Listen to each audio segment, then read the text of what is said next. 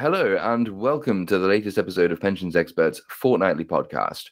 On the show this week, the pensions regulator's annual funding statement really could have been replaced with a picture of a man shrugging, given the theme was how much we don't know about the state of the world. Inflation, interest rates, post-COVID mortality, the war in Ukraine all have the potential to impact pension schemes, but nobody, including the regulator, seems to know quite how or why or to what extent. But we will see if our guests can do better.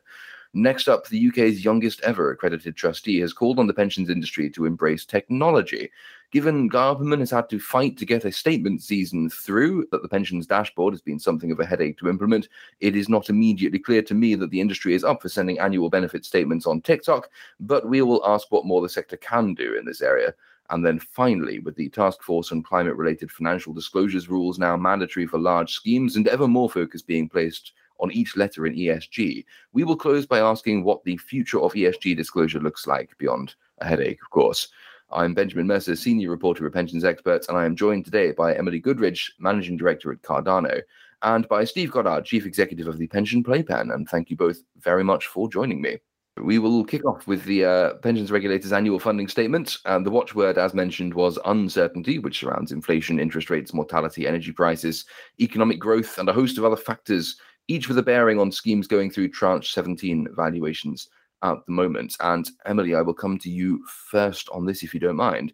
How much help is the annual funding statement, given that it tells us what we don't know, and does it tell us very much of what we do? You're quite right that there's a huge amount of uncertainty, and there's been so many things building on each other, it's hard to say what's going to happen next. So where we tend to focus is on how to deal with that uncertainty. And that's a lot of the stuff that we've been saying for a while. It's really good to see the regulator focusing on that approach as well. So firstly, accept that there's always going to be some uncertainty. We can't know everything. An ongoing scheme will always have risks. Covenant, for example, is the ultimate underpin for scheme risks. If Covenant fails, members probably suffer a shortfall. If Covenant doesn't fail, members probably get their benefits in full. But you can never know for sure what's going to happen with the Covenant. So don't be complacent. Don't assume everything's going to be okay. Don't be lazy and say it's too difficult to think about what's going to happen next. It's all about things like covenant risk management, scenario planning, being mindful of long-term reliance on covenant and trying to bring that risk down. Excellent. And the regulator is keen, obviously, to stress the importance of planning with businesses as well on the end of covenant, and encouraging trustees to ask for business plans and forecasts about the state of the business and how the business is coping with things like inflation, supply chain disruption as well, isn't it? Are businesses by and large forthcoming when trustees ask these kinds of questions, or does it take a bit of nagging for trustees to get hold of the information they need? The relationship is different in every situation. I'd say it takes time to build that good relationship, and it's always worth investing in building that relationship because you want to have that relationship in place when times are difficult, so that companies know what information trustees are asking for, and that they're ready to provide that information. Because, examples like supply chain disruption, you may or may not know where the widgets for a factory come from, or if they come from Ukraine, for example. So it's really helpful to have that dialogue with sponsors at any time, but particularly in times of uncertainty. Steve, if I can come to you on this, there's a host of other factors, of course, which are affecting pension schemes trying to go under these Tranche 17 valuations in particular. Inflation is only one of them. If we were talking about inflation, and did you have a general impression of how prepared schemes are by way of hedging or other preparations to actually shoulder the burden that inflation is placing upon them, and of course the other burdens that the pensions regulator mentions? Is there a general impression of the state of scheme preparation? I think it's a bit of a gamble, actually, to be fair. It's a bit of a casino pensions, I'm going to call it, casino pensions, which basically means, inflation is very volatile at the moment, as we've seen in the last few months. Looking at long-term valuations and the support of the schemes, you've got to think, well, you've got to gamble on a particular inflationary measure. And actually, I think it's very, very hard for trustees, and obviously harder for sponsors to, gauge what that's going to be. And in some respects, you've got to view it as a bet.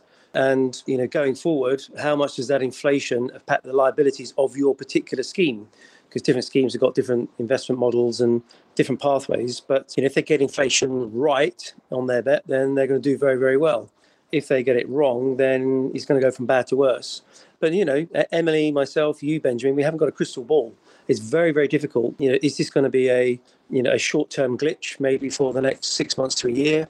Is it going to continue for many years to come? Pensions will be very happy. Discretionary increases will be quite expensive for sponsors. But if you're looking at inflationary pressures, then I think trustees have got to take a view. They've got to talk to their advisors and listen to the research, and they've got to take a view. And this is what they do all the time with their liabilities. What are the longer-term liabilities, the long-term impact going to be? But I think on inflation, it is a bit of a gamble. Nobody really knows where it's going. Hopefully, Emily will agree. I think one of the things that we've seen with hedging is that some schemes have gone down one route, some have gone down another route, and that's created quite a polarizing effect where you've got some schemes that are well funded with good covenants, other schemes that are poorly funded with weaker covenants. So you get this ever widening gap, which when you've got the new funding code coming up that's trying to sort of even the playing field, it makes it really hard for the regulator to come up with one set of rules that's going to be applicable to everyone. And that's why the sort of the focus on risk rather than box ticking is very much where we're focused at the moment. Excellent. And to close this section off then, we've mentioned that trustees are having to undergo tranche 17 valuations in this broad context of uncertainty. If you were both to give trustees some advice on how to proceed, I know the pensions regulator did this as well with the guidance it set out in the annual funding statement, but if there was one key takeaway or key message that you would give to trustees about how to deal with these valuations in this context, what would that be? And I will go to Steve first, if you don't mind, put you on the spot. Well, thanks, Ben. That's very kind.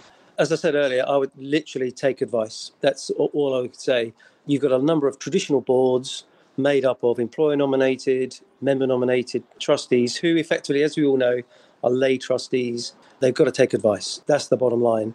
And whether you're Schroders or Aegon or Waverton or whoever it is, it's taking their sort of research at point blank because everybody is taking that sort of risk and that view. Just listen to the advisors, take a view and go with that view. That's what I would say. Excellent. Or indeed, you could listen to the Pensions Expert podcast. And Emily, I will go to you next. I mean, what key message, key takeaway would you give?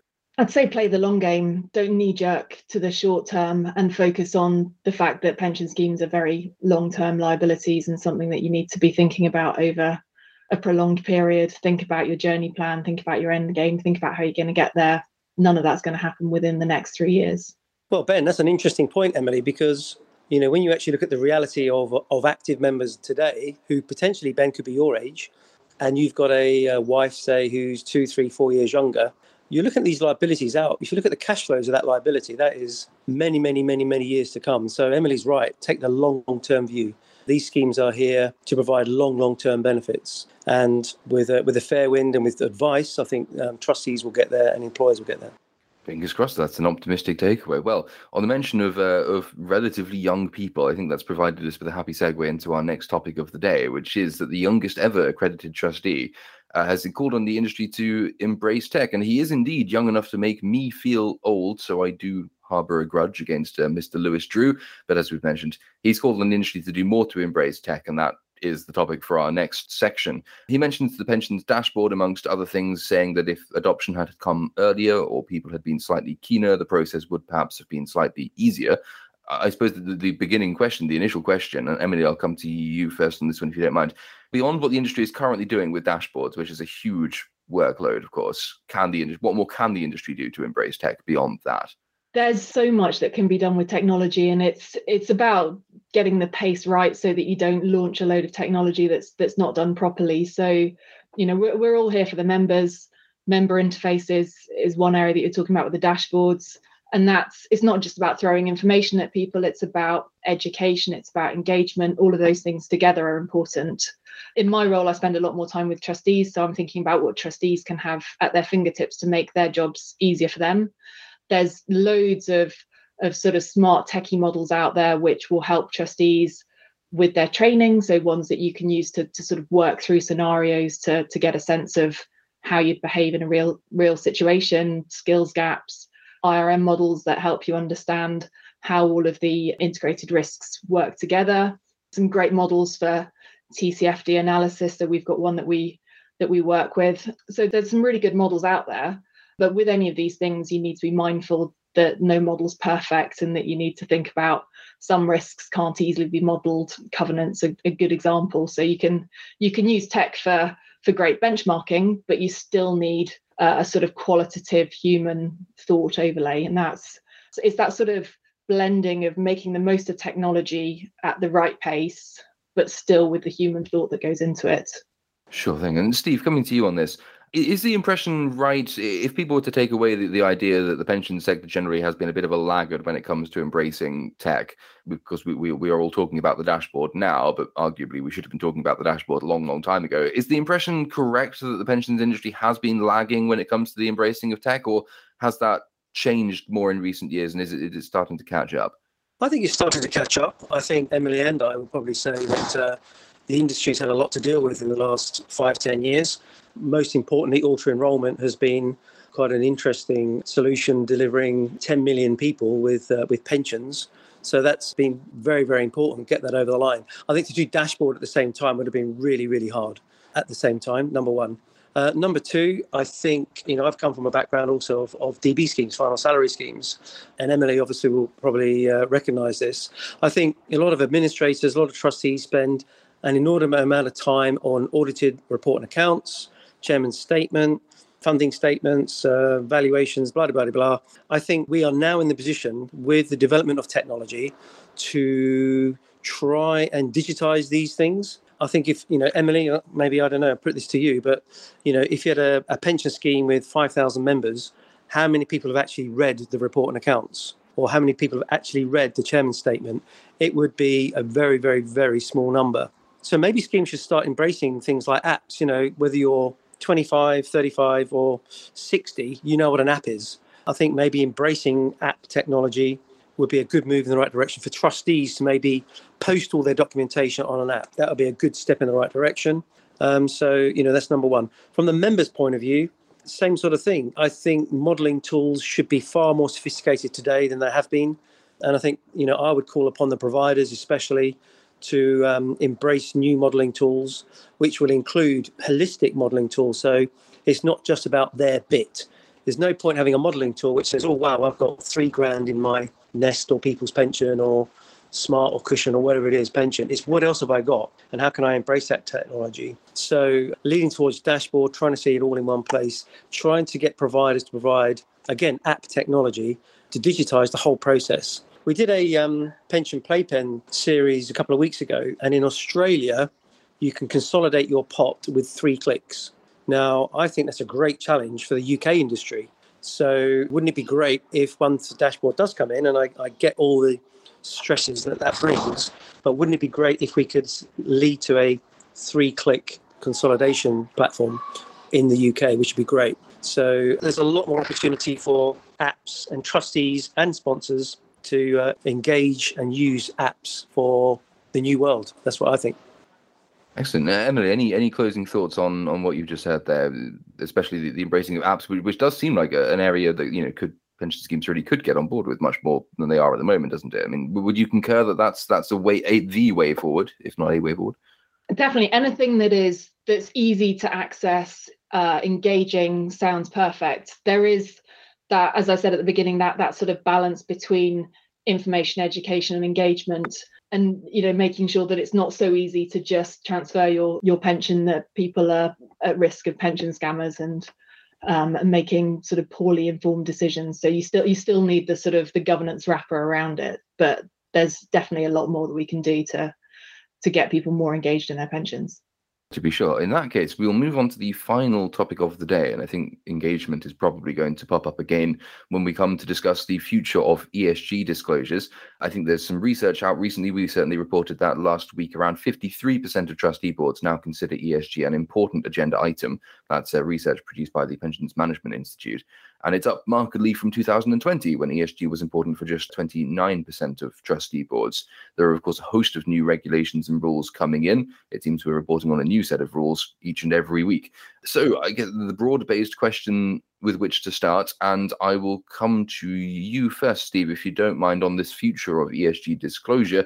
The broad-based question is, what is the future of ESG disclosure? There are a host of new rules in place now with the TCFD, aren't there? So what are we expecting next in terms of regulatory changes and all the rest? Well, I think number one, I totally agree with this direction of travel. I think it's becoming more and more popular. And I think if you did a survey again in another 12 months, Ben, it would show even more improvement. ESG is very topical. And we want to save our planet, and our investments into pensions, which represent billions and billions of pounds, we should start thinking about the direction of travel and where we invest. So it's all good. I think looking at the future of technology and ESG, the ideal would be to have some sort of a ESG rating system in place for all funds. And a lot of master trusts use default funds. But wouldn't it be great if they could actually produce an ESG rating per default fund? And then when you're on a dashboard, you can see all of your pension pots. So you can see your Aviva pot, your Now pot, your Cardano pot, your Royal London pot, all in one place. And every single default fund would have an ESG rating. And then, that would be really, really cool piece of kit to have, I think. And I think the technology, joking aside, I think the technology, Ben, is actually there today. I think if people could just embrace it and just start thinking about developing projects in that space, I think that is easily achievable in the next 12 months. Do you agree, Emily?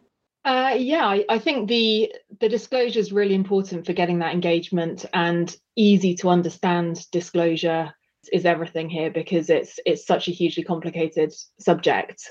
One thing that's so we get more involved in is the analysis behind the disclosure. And that's this sort of huge area that kind of needs to be built to get that disclosure right. So all of the analysis that sits behind TCFD reporting, there's all of the different scenarios that you need to work through, think how they impact investment, covenant, funding risks. And so there's the disclosure element, but I'd say there's also the analysis and the decision making that goes on behind the scenes as well. And I think it's really important that trustees don't see TCFD disclosure requirements as a tick box exercise, that it's actually done as a useful exercise of itself. So, understanding those risks, how the different scenarios play out, which are the ones that might be problematic.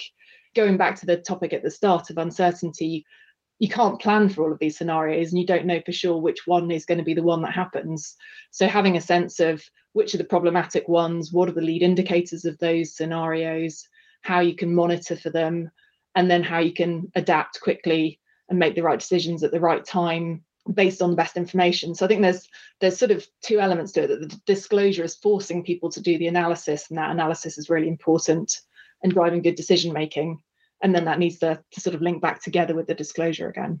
Sure thing. And Steve, coming back to you finally on this topic, is it possible to have, obviously you've stated the ambition that it could be achieved within 12 months to have disclosure ratings, for example, on default funds, on via technology, via apps, via dashboards, whatever.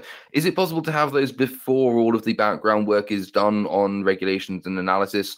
Or is actually the option to display these ratings almost an incentive to do the analysis more quickly? In other words, can you have demand-based regulatory improvements, or do the regulatory improvements have to be there before you start to show potential customers at least, what ESG scores any default fund would have? Yeah, I think it's a bit of a chicken and egg, isn't it? But at the end of the day, that's the desire, that's the end game. Emily's right that there will be lots of analytics that have to take place behind the scenes to produce that information. And again, some providers will be on board, some asset managers will be on board at various sort of states. So some will move at a fast pace and some will be less. But I think if one focused on the larger master trusts, for example, in DC land, I think there could be a lot of gains in that particular space, because that's millions and millions and millions of people who more and more have views on ESG. So, okay, maybe 12 months for some might be achievable, but it may have to be longer. But wouldn't it be nice to dovetail that with dashboard itself? So that would be a perfect scenario to, use those open systems to actually pass that information through as well. Sure thing. We'll watch this space for that, I suppose. That brings us to the close of the principal part of the programme, but there is, of course, always a pensions angle. And I think, Emily, that you have one for us today. So do you want to take us away? I do. So Steve hinted at it with his chicken and egg comment earlier. This was a headline that I picked up that said, South Korea's 2 Olympic gold medalists have been awarded free fried chicken for life to celebrate their achievements at the Winter Games Olympics this year, which I thought was a lovely story, hearing about a different type of pension. Although one of the things that worried me from the story was that apparently they're only getting free chicken until they're 60 years of age. So a chicken pension that only lasts until you're 60 seemed like quite a flawed pension to me.